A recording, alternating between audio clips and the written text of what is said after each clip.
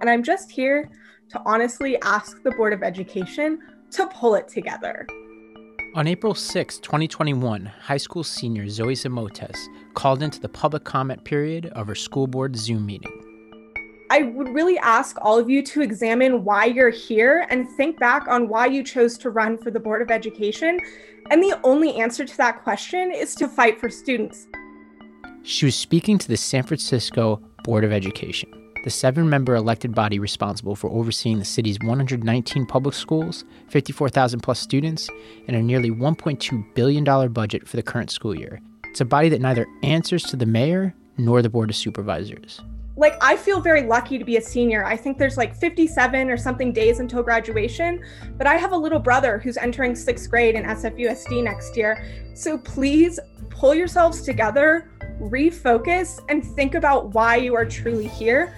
Zoe was far from the only one upset with her school board, and in a moment, you'll find out why.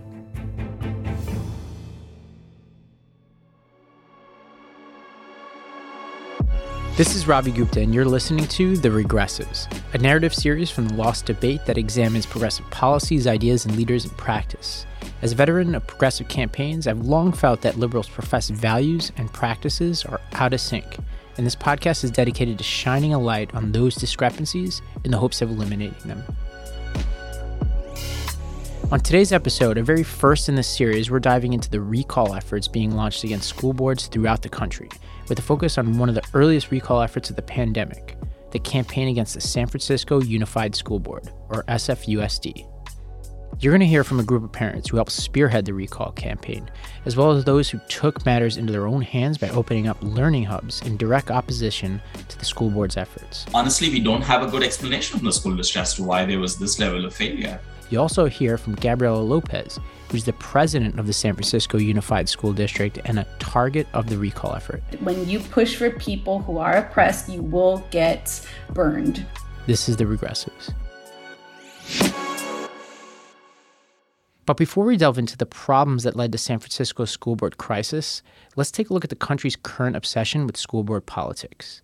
Education has been thrown under a microscope in recent years with the simultaneous emergence of the coronavirus pandemic and the idea of critical race theory, CRT, which has resulted in school board recall efforts more than doubling across the country in the past year alone.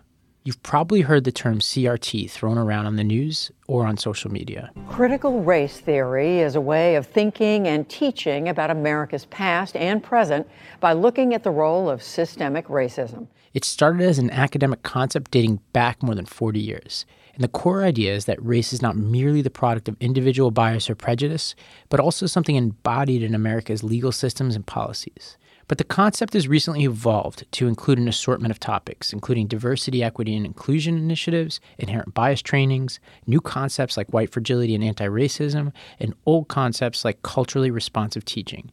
As a result, CRT has become a contentious topic among parents and public officials and a major driver of school board recall efforts across the country.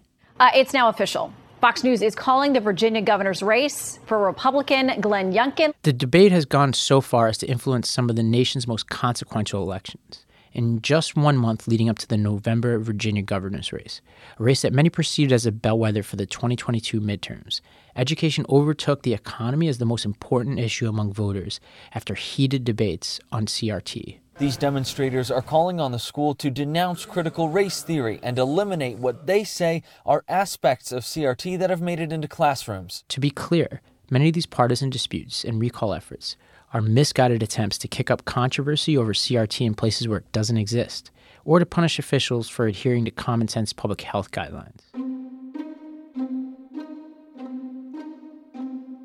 But the case of San Francisco is different.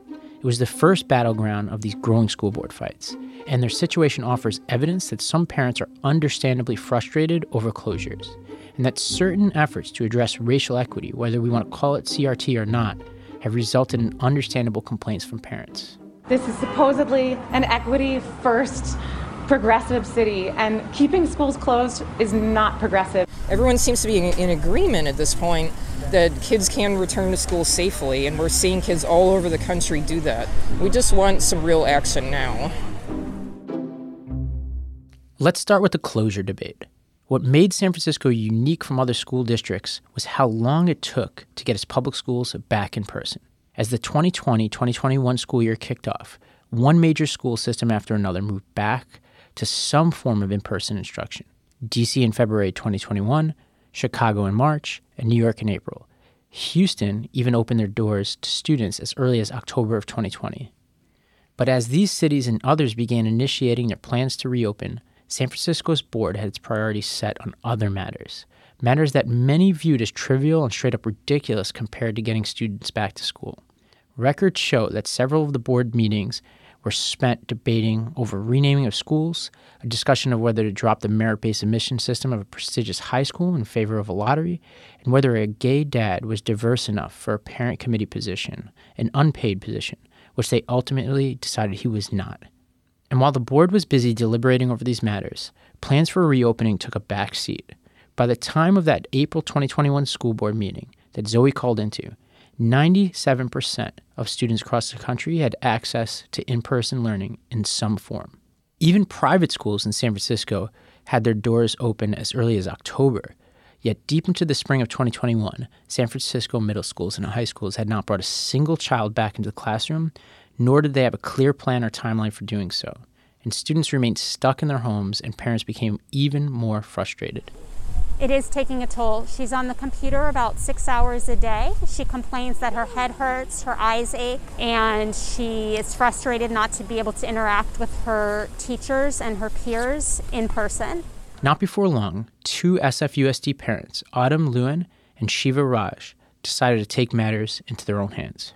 We met in the middle of the pandemic. We met on Tinder, and man, what do we even say about that? Yeah, she friend-zoned me for about a month after our first date. Autumn and Shiva decided to launch a recall campaign against the 7-member school board in an effort to, quote, get politics out of education and to ensure that San Francisco's public schools provide a quality education for every kid in the city. And they would soon find out that tens of thousands of parents across the city of San Francisco felt the same way that they did. I think for me personally, I mean, I've got 2 kids in school. My older guy's a freshman in high school, and I saw him really struggle with distance learning, through the pandemic. It was fine for a few months, but then, he's kind of really regressed. It's important to note that the city's population is 50% white, but white students only make up 15% of the public school students. And as of 2015, 30% of school-age children were going to private schools, the third highest private school attendance in the U.S., and 54% of SFUSD students were coming from low-income families. So in many ways, you had 2 different systems. You had the alternative system for more affluent people, and then the most at-risk people were largely concentrated in the public school system. Already, San Francisco has one of the highest rates of private school enrollment across the country. 30% of our kids are enrolled in private school. We have extreme income inequality, one of the highest in California, actually the highest in California. And so we have this stark disparity in the city where, the wealthy, privileged families have a way out. They are not dependent on the public education system. It's the middle class and the poor who are dependent. And these are the very families who are completely shut out for 1.5 years in the name of equity. It's just remarkable that we don't see the fallacy in this. Although graduation rates for San Francisco Unified School District, or SFUSD, are slightly higher than the state average at 86%, it doesn't tell the whole story. Remember how I told you that 54% of students come from low-income families? Fewer than half of those students are meeting eligibility requirements for state colleges and universities. That's despite what the State Department of Education calls a significant upward trend in graduation rates over the past decade. So COVID wasn't the only crisis facing San Francisco's kids.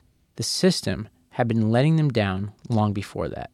But the shutdowns exacerbated an already dire situation. So if you look at, for example, the statistics as a consequence of that, there's about 800 kids who had less than 40% attendance. Most of those are Black kids. It's about 8,000 kids that the school district really lost touch with. Most of them come from minority backgrounds, Black, Latino, and Pacific Islander. Those kids also had some of the highest drops in learning, especially math and reading. We have, lots of kids who come from homeless families, kids who are in foster care, etc. Right? And so they don't have an environment at home where they can do distance learning. There is no environment.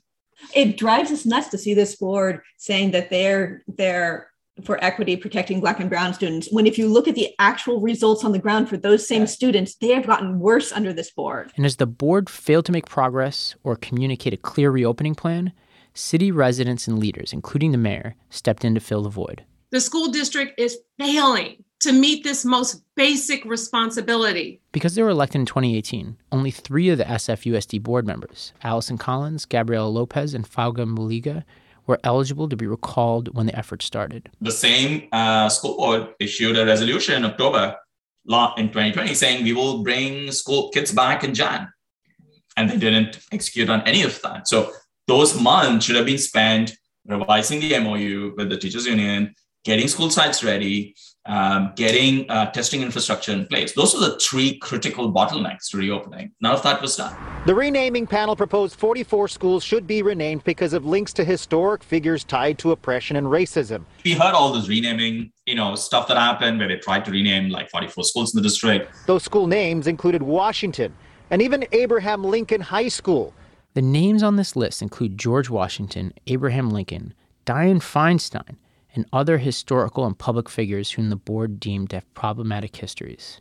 But parents and residents became concerned when it emerged that historians had not been consulted on the renaming committee, never mind the fact that they were debating whether to rename schools that weren't even open for kids at that point. I mean, you can do the symbols of social justice, but what really matters is whether you're changing the lives of the people on the ground. What's going to make the most difference to a child in our school district? Is it changing the name above their door, at the door of their school, or is it going to be changing the education they're getting so that they can go to elite schools just like anyone else and kick butt there? Another move that angered parents was when the school board denied a spot on the San Francisco Board of Education's volunteer unpaid parent committee to a gay white father of a biracial child on the grounds that he wasn't, quote, diverse enough.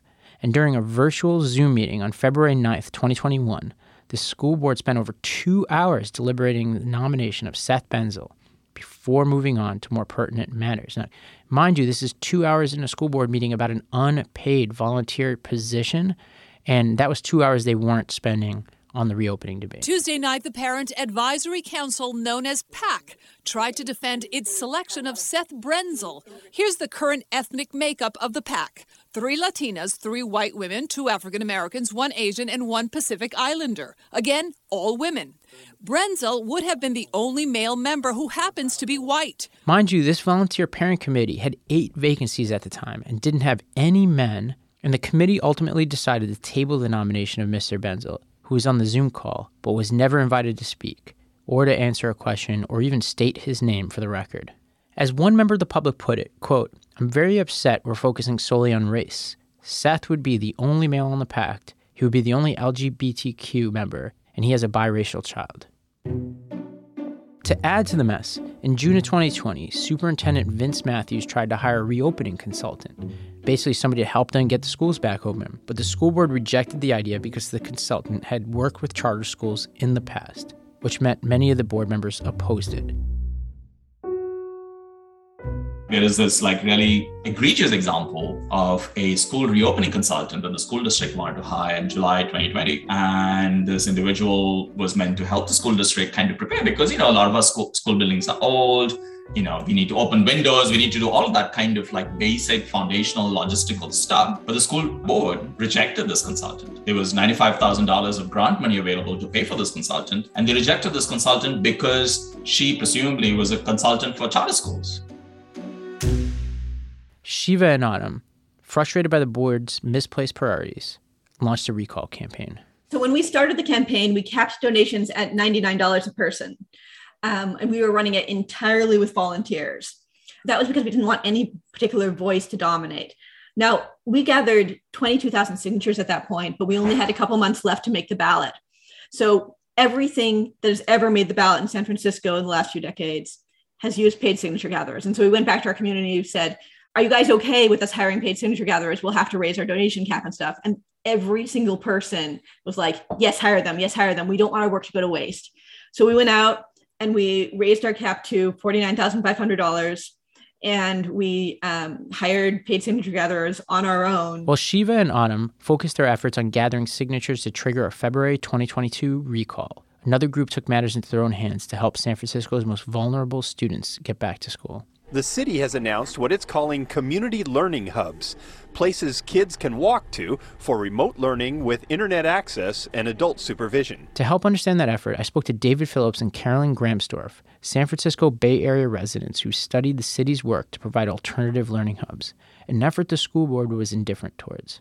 I believe that the schools closed down on about March 13th or 14th. And the story that we heard, the mayor had probably decided this or knew that this is heading in that direction on a Thursday. They made the announcement on a Friday. When that decision came out, there was nothing in place. And, there was obviously a great need because we were also anticipating that our medical professionals, essential workers, were really going to need to have a place for their children. And so that's actually the root of the start of the hubs. So then Maria said, okay, well, we need support for this, right? We cannot do this on our own. Even with us and the CBOs, we need sort of political cover. We need buildings, right? And we need resources. So she showed up at the Joint Select Committee. She went to the Board of Ed. She went to the Public Library Commission meetings and said, here's the challenge for our most vulnerable kids. School's not going back. Here's what the city can do. Here's what we can do together. And here's what it looks like, right? Just painting the picture. Here are Shiva and Autumn again. And it was interesting because parents were crying out to help. The city was trying to help. The city ran these distance learning hubs that served a lot of kids of essential workers so that they would stay on track and give them a place where they could do their homework and so on. But they reached out to the school district for help because they wanted to use school sites so they could serve more kids. The school district was totally uninterested. We could have served thousands more kids, and instead those kids have fallen behind. Yeah. And, it's remarkable that, we live in a city where we pride ourselves on being focused on social justice and equity. I mean, that's what San Francisco stands for. So many people who live here, we believe in that so strongly. That is the ethos that we come from. And yet here's a school board that is shutting down an essential service that is primarily, being used by the middle class and poor. I mean, when public education shut down, it's not the wealthy who are affected. They're merely inconvenienced. David and Carolyn believed that the school board had little interest in helping them establish learning hubs. The school board had a choice, right? The school board could have said, yes, these are our most vulnerable babies. Let's do all we can and partner and figure out how we combine our resources to do that. Instead, and I think, you will hear, there was talk of privatization. There was talk of, Maria Sue being Betsy DeVos, lots of, kind of inflammatory, ridiculous rhetoric. And so rather than being yes, let's come together, let's do something, like, let's, figure this out, both because it's going to support the kids, but honestly, as someone who's a former principal, this can support my teachers. The hubs are intended for high needs kids living in public housing or hotels, homeless and foster youth, and English language learners. They are the children of working parents who would otherwise be home alone. We could create small groups, safe, stable groups, right, where kids could come together and be learning and continuing with probably pedagogy that's a little bit better than what we saw from most of the distance learning. And this is no bash on teachers. I mean, they were heroic in just the pivots that they had to make. But if all this wasn't enough, in March of 2021, past tweets by the school board vice president Allison Collins came to light.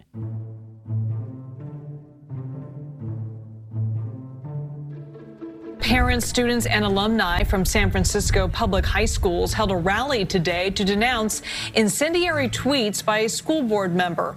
Board Vice President Allison Collins' tweets from more than 4 years ago recently came to light and allege anti-blackness quote within the Asian community. She sent the tweets in December of 2016 criticizing the Asian American community for using white supremacy to, quote, get ahead, and compared the Asian community to house N-words.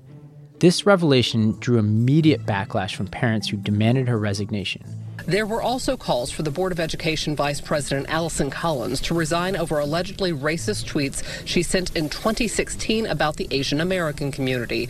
She apologized in a Medium post over the weekend, but calls for her resignation have been heard from the mayor's office to Sacramento. And in her apology, Collins did not mention the Asian American community in a 1-minute statement. And President Gabriela Lopez, who we'll be speaking with later in this episode, asked for, quote, restorative justice on the matter. Mind you, this was a group of people who wouldn't allow a reopening consultant for their past work with charter schools, or wouldn't allow a parent on a volunteer committee because of their identity, but felt like forgiveness was called for in this matter. Collins says she's the target of a smear campaign. It's another big distraction as city schools struggle to rebound from the pandemic. Ultimately, the school board voted to strip Collins of her leadership roles and remove her from all committees, but Allison Collins responded by suing the school board for $87 million. And when we come back, we'll speak with San Francisco School Board President Gabriela Lopez to better understand the school board's motives and actions. This is The Regressives.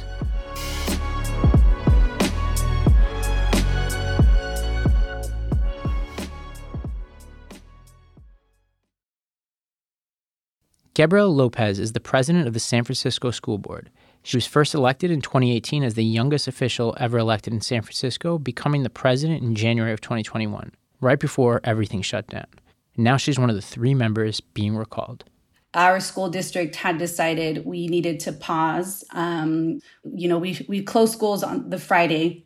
Monday, we were already opening up school sites and food distribution sites that were close to areas where families can join safely, can pick up food safely, because we recognize that when we shut schools down, there are all these systems in place to help our families and our students keep moving in their day-to-day lives, and that will be gone. So that whole 2020, I was at this site on the ground. We were providing teaching tools. We were providing learning tools, school materials. Now our parents are becoming students educators in a more formal way than they were before, but they didn't have the ability or the tools or the understanding yet to help them through that. And because we were really ahead of the game in ordering laptops to make sure that our students had them at home, they had new tools that they wanted to explore more. So I provided Zoom lessons and in-person lessons for those who really wanted a deeper connection. Well, we are speaking in the middle of a recall campaign. From your perspective, what's going on here? So initially, when this all started, I want to say it was around January. I had just been elected president, so I haven't done a full term of my presidency before this year and everything that came. But my understanding is that there's the couple that launched it wanted to be a part of this push to get school board members to either resign or be recalled. And just so you know, my understanding is this is an effort that's happening across the country to really go after school districts that what they're saying is didn't open during the pandemic.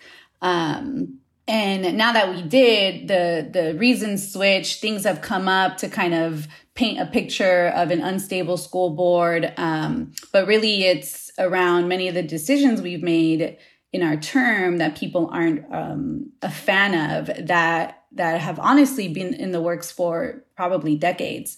So just looking at this timeline, looking at the time wasted on even thinking about it and having these discussions on potentially going through a campaign when we would go through one in the same year, a couple months later in November, really points to this recall fever, so to speak, or this attempt to get voters, less voters out on an election that doesn't really call for that many people. So we're here. Yeah, I think this came to my attention as somebody who doesn't live in San Francisco when I saw, I think it was a tweet from Heather Knight, where there was a committee assignment and then there was a parent, I think it was a gay dad of a mixed race student from the public school system, wanted to volunteer for a parent advisory board. That discussion took 2 hours and I think wound up parent not being allowed to sit on that advisory board. And I think there was that combined with the renaming debate. And there are groups out there that I think are critical of the board. I think have criticized that the school reopening to their estimation, wasn't given enough time on the agendas of the school board meetings relative to its importance? Because, like, as you said earlier, it's the number one priority, right? If it's the number one priority, why are we spending 2 hours on this dad and not letting him sit on a volunteer board? Why are we spending so much time on the renaming debate relative to the reopening? What do you say to that criticism?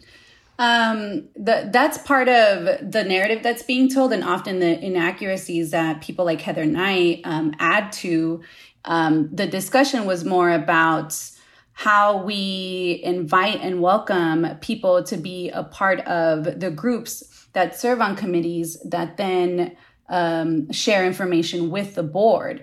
And that's a deeper issue about, again, involvement of community members who aren't often in these spaces.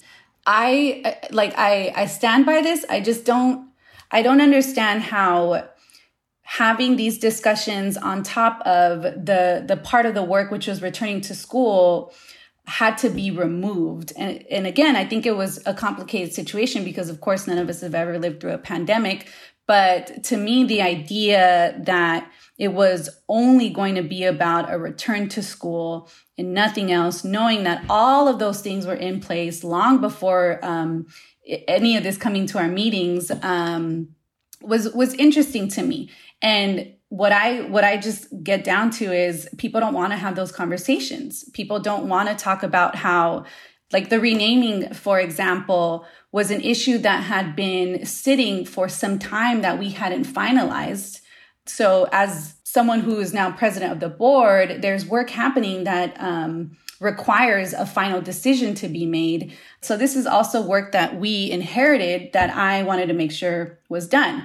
But the idea of having a conversation, even like, and we could talk about the process, and I recognize that. I even wrote about it in a statement so that there was less attention on it and less distraction. The main point in the spirit of that work is how do we elevate students that are not necessarily shown in their schools, in the stories that we tell, in the lessons that we teach. And part of that was the naming. And this group had this effort, and so we needed to recognize that. And I see this large pushback when it comes to a situation like that. When students who are generally students who are from oppressed communities are asking for this, and we are having a discussion to respond to that need, people push back. And then they'll give all of the 101 reasons why it's just not the right time. And as a leader, I didn't want to operate that way. And what's the demographics of the San Francisco school system roughly? We are a widely, very diverse school district. So largely Latino, very small Black population, but that's evident in San Francisco. I know 15% white. I do want to just add that there are over 70 languages spoken in our families, in our school district. So there's a large communities of color that you often don't see in example in these advisory committees or in spaces that would really benefit from listening to their perspective and their understandings. And what's the percentage of Asian American students in the district? I feel like it must be one of the biggest, right? Yes, it is. I know that it is. I don't have the precise number. You know, one of the reasons why I ask is that, you know, another reason why this board came to our attention was one of your colleagues, who I think is also being recalled, made some really widely criticized statements about the Asian American community. I think she called us the House N-word, you know, other terrible things. And I think part of what has been confusing to those of us who are progressives looking at the district is that there's all that attention to, like, you know, the volunteer, the committee, the renaming of schools. But Commissioner Collins still sits on that board. And I could have this wrong, but I think on March 20th, you defended her and said that you appreciate that she apologized for remarks. And you said, I quote, "I stand in solidarity with Vice President Collins and the Asian American communities." And I just find that hard to understand, given that there's this push to renaming, this push for equity. But there's a bunch of people who are served by those schools who are Asian American who I'm sure didn't appreciate having a school board member who made those statements. So why should she keep her job? I'll answer your question, but I will say I'm not sure how that's connected to our conversation. But I do want to touch on it, and I appreciate this discussion just to kind of at least be able to give clarity on my end. So to recognize what was being said, we have to dig a little deeper about the background and the situation that was happening. And it was response to a number of anti-Black sentiment that was being recognized at our schools. And I do know that it was before her term. It was before she ran. For me, when I see these large efforts of sort of removing people immediately, I have to tap into my understanding of restorative justice. I wholeheartedly believe that conversations need to be had, that people need to sit down and really understand and talk and build on what was happening. I keep seeing this happening where if there's an error made, instead of sort of coming together and helping solve the problem, which is what we preach as a city, it's what we say we're open to and need to build on. That in reality, in practice, we do the opposite. We sort of like pick sides and then go from there and let the pressure make these decisions for us. And I think I have to kind of go with what my heart is telling me. And so that's sort of what led to that statement. At the time, I was also being threatened by a reporter to say that it was my job to make a statement and sort of this, like, again, like the dynamics are very interesting across the city. And I do recognize not only my position, but my person, who I am, my age, my race. So it is very interesting how we operate. And because of that, I just kind of have to take it all in and make my decisions based on that. Yeah. Well, I think to clarify why I asked about it, I think partially because of some things you mentioned, which is that I've heard from the opponents of the recall that some of the things that you've said, which is that this is part of a strategy from your opponents, which is, so I think it's relevant to ask about it in that context. I think also, just as an Asian American, I find it interesting just like who gets to decide what the restorative justice looks like, right? One thing that I found notable is that Commissioner Collins turned around and sued the school district. I may have a different conception of restorative justice, but that to me it seems like she was not in this mindset of contrition. There were some apologies thrown around, but if she was truly apologetic, that lawsuit basically taking, if that lawsuit was successful, it would have taken money from students in the district, including whatever percentage are Asian American, would be taking money from the very students that she claims to serve. And that to me seems like the opposite of somebody who's interested in restorative justice. And the reason why I ask is because she's also part of this recall, right? And you're also the leader of the school board. So I think it kind of double part of the recall is both her as a member under recall, but you as the leader of the board. That seems relevant, no?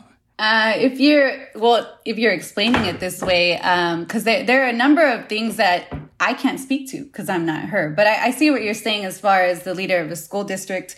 And then just, if we're going back to that point, the reason why, and I stayed completely away from the lawsuit, just given my position, even though I wasn't targeted. But the reason why that happened was because, again, there was this sense of an error was made and our only response is to remove them out. And that to me was showing, which is why I didn't vote on her removal of vice presidency and of the committees. But what that shows is we're not ready to have any discussions, but we are ready to react immediately to throw a person away. And that happens in many parts of our community work when it comes to actually doing what we say we do. One thing I wanted to ask about was this reopening consultant debate. There was a consultant that I think the superintendent wanted to use a reopening consultant. And as I understand it, that consultant's ties to charter schools became reason to reject that engagement. Do I have that right? And is there anything else there that is important context? No, you do. And that's why the majority of the board voted it down, because as a public school system, we have to be clear and recognize who and what connections to specifically charter school organizations are coming into our school district. And so as at that point, we did make that decision. And I do understand that many people were frustrated about that as well. But just recognizing that this was a process that no school district was ready for or prepared for, it was going to be hard. And it's still going to be hard until we kind of are clear and open and just continue focusing on the areas that need improvement. But you got it right. And using your standard from earlier, which is this restorative justice standard, what would it take for that person, that reopening consultant, to meet your criteria in the future? Or is that previous work from charter schools mean never work with that person again? That's a pretty interesting question. In order for that process to happen, one, we'd need to begin forming a deep relationship with the consultant, recognizing their involvement with our school district, seeing like what conversations can be had in order to understand the issues that the board had in order to bring them on. And then moving forward, what are areas that we either want to avoid or we definitely want to build on to protect our public school system. And it's not necessarily the one person, but this is a whole organization of quote unquote educational systems that are set to take us down. We've seen it across the country. We've seen it in LA. We've seen it primarily in areas of communities of color where they're taking away from what we know and what we want to contribute and provide for our students as a public resource for everyone. So that's certainly a larger discussion, but yeah, it's for me the biggest thing, and I think the issue that people are having with that I have with people who are combative against my own understandings, my values, my policies, is they're not directly connecting. They are not seeking to have a conversation. They're not seeking to try to get an understanding. And I'm open. I've always been. People have access to my number. I'm very public about why I do what I do and how accessible I am if they'd like to. But mostly I'm met with a lot of combativeness, a lot of inappropriate remarks, a lot of often violent responses that makes it harder for me to build with you. So if we want to have this restorative approach, I'm happy to. If you cross the line, I don't care if I'm unelected, I will end the conversation. And a lot of what I'm dealing with right now is this abusive pushback and just inappropriate ways of operating and treating a person. Yeah. Anything else you'd want listeners to know just about assuming that this goes through, or even if it doesn't, just your side of the story? Anything else we didn't get across that you really want to make sure that we share with our listeners? That's actually personally a question, because a big part of my next step in my life is pursuing a PhD. And at this moment, because I also don't want to run for higher office. I think that's another fear of, unfortunately, of this role, is when people get elected to the school board, they tend to go to board of supervisors and move forward. Because I don't have this sort of trajectory, I don't fear how I vote. Right now, I'm very fortunate. I recently started working as an adjunct instructor at the University of San Francisco, and it's just... Oh, nice. Those are my dreams. This is my work. This is my world. And as a board member, it's bringing those perspectives and that understanding to a decision-making space. What I've been met with is a lot of abuse. And I fear that people like me who are watching might not be inspired and motivated to continue. And so that is why I'm going to fight a recall campaign. That is why I'm going to empower and motivate young people to do the same thing. So it's just like, how do we set people up to be prepared for what's expected? When you push for people who are oppressed, you will get burned. I'm going to continue doing that. But I also have to think about my future, and pursuing a PhD has to be part of it. As Gabriela Lopez mentioned, she plans to continue to fight the recall effort. And since the taping of these interviews, Shiva Raj and Autumn Lewin collected over 81,000 signatures to trigger a special election set for February of 2022, which San Francisco Mayor London Breed supports. They have become a distraction, and if they really genuinely cared about our kids, they would get out of the way and allow us to move forward with people who understand financial management, who understand the need to put children before anything, before politics. A judge also dismissed Allison Collins' $87 million lawsuit against the San Francisco public schools, but the legal fees cost the district $200,000 to close out. San Francisco schools are facing declining enrollment, and fewer students means less state funding. Now the district must cut roughly $125 million out of the approximately $1.1 billion budget. Matters only got worse for board members. A few weeks after my interview with President Lopez, the district was greeted with the news that it faces a possible takeover by the state due to budget problems.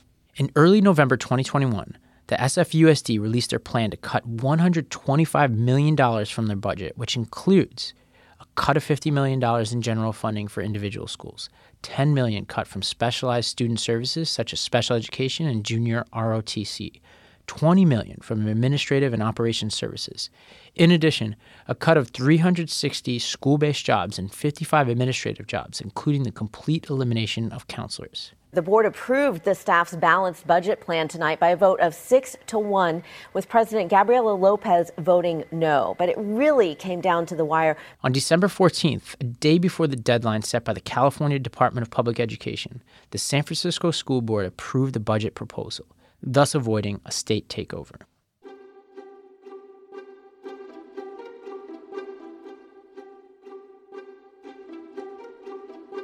What are the lessons we can draw from this story? Here are mine. First, progressives need to be more focused on the unsexy nuts and bolts of governing, budgeting, management, accountability, timelines, communication. I see this in my own city, where Mayor de Blasio has presided pre-COVID over record surpluses but failed to improve so many of the city's services. Second, progressives need a coherent set of policies, beliefs, and practices to get kids what they need to succeed in this world, especially the most vulnerable kids. I have my own list. And some of those tools may be unpopular with certain progressives, like charter schools, for example, which affluent and upper middle class progressives tend to hate, but lower income communities tend to support in greater number. But you don't need to go with my set of ideas if you have your own ideas. This is a problem from the local to the national level. Beyond greater funding, it's hard to find a coherent thread that ties progressives together, and that's why they're vulnerable to critiques like the CRT critique in Virginia, and why parents are often very upset with them. But if you go back, there was almost no discussion of education policy at all during the 2020 Democratic presidential primary debates. And the discussions that we did have were kind of antiquated and irrelevant to today's challenge, like the back and forth between Kamala Harris and Biden over busing. You know, there was a little girl in California who was part of the second class to integrate her public schools. And she was bused to school every day. And that little girl was me. Third, progressives are too obsessed with buzzwords and social media performance art. If you go back and watch many of these school board meetings, they feel more like sociology seminars than government meetings. And board members feel like actors on a stage, posturing for Twitter and for activists instead of tackling the tough questions that the kids need. I suspect that many of you listeners would see these trends in government meetings, progressive activist gatherings, and other centers of progressive power throughout the country. I certainly have. Meanwhile, every 365 days, over 48 million students begin their journeys in public schools throughout the country. Do we have a plan for them? Are there competent, focused leaders looking out for them? Do you even know who calls the shots for your city's kids and how they spend their time? If you don't, it's time to hold their feet to the fire.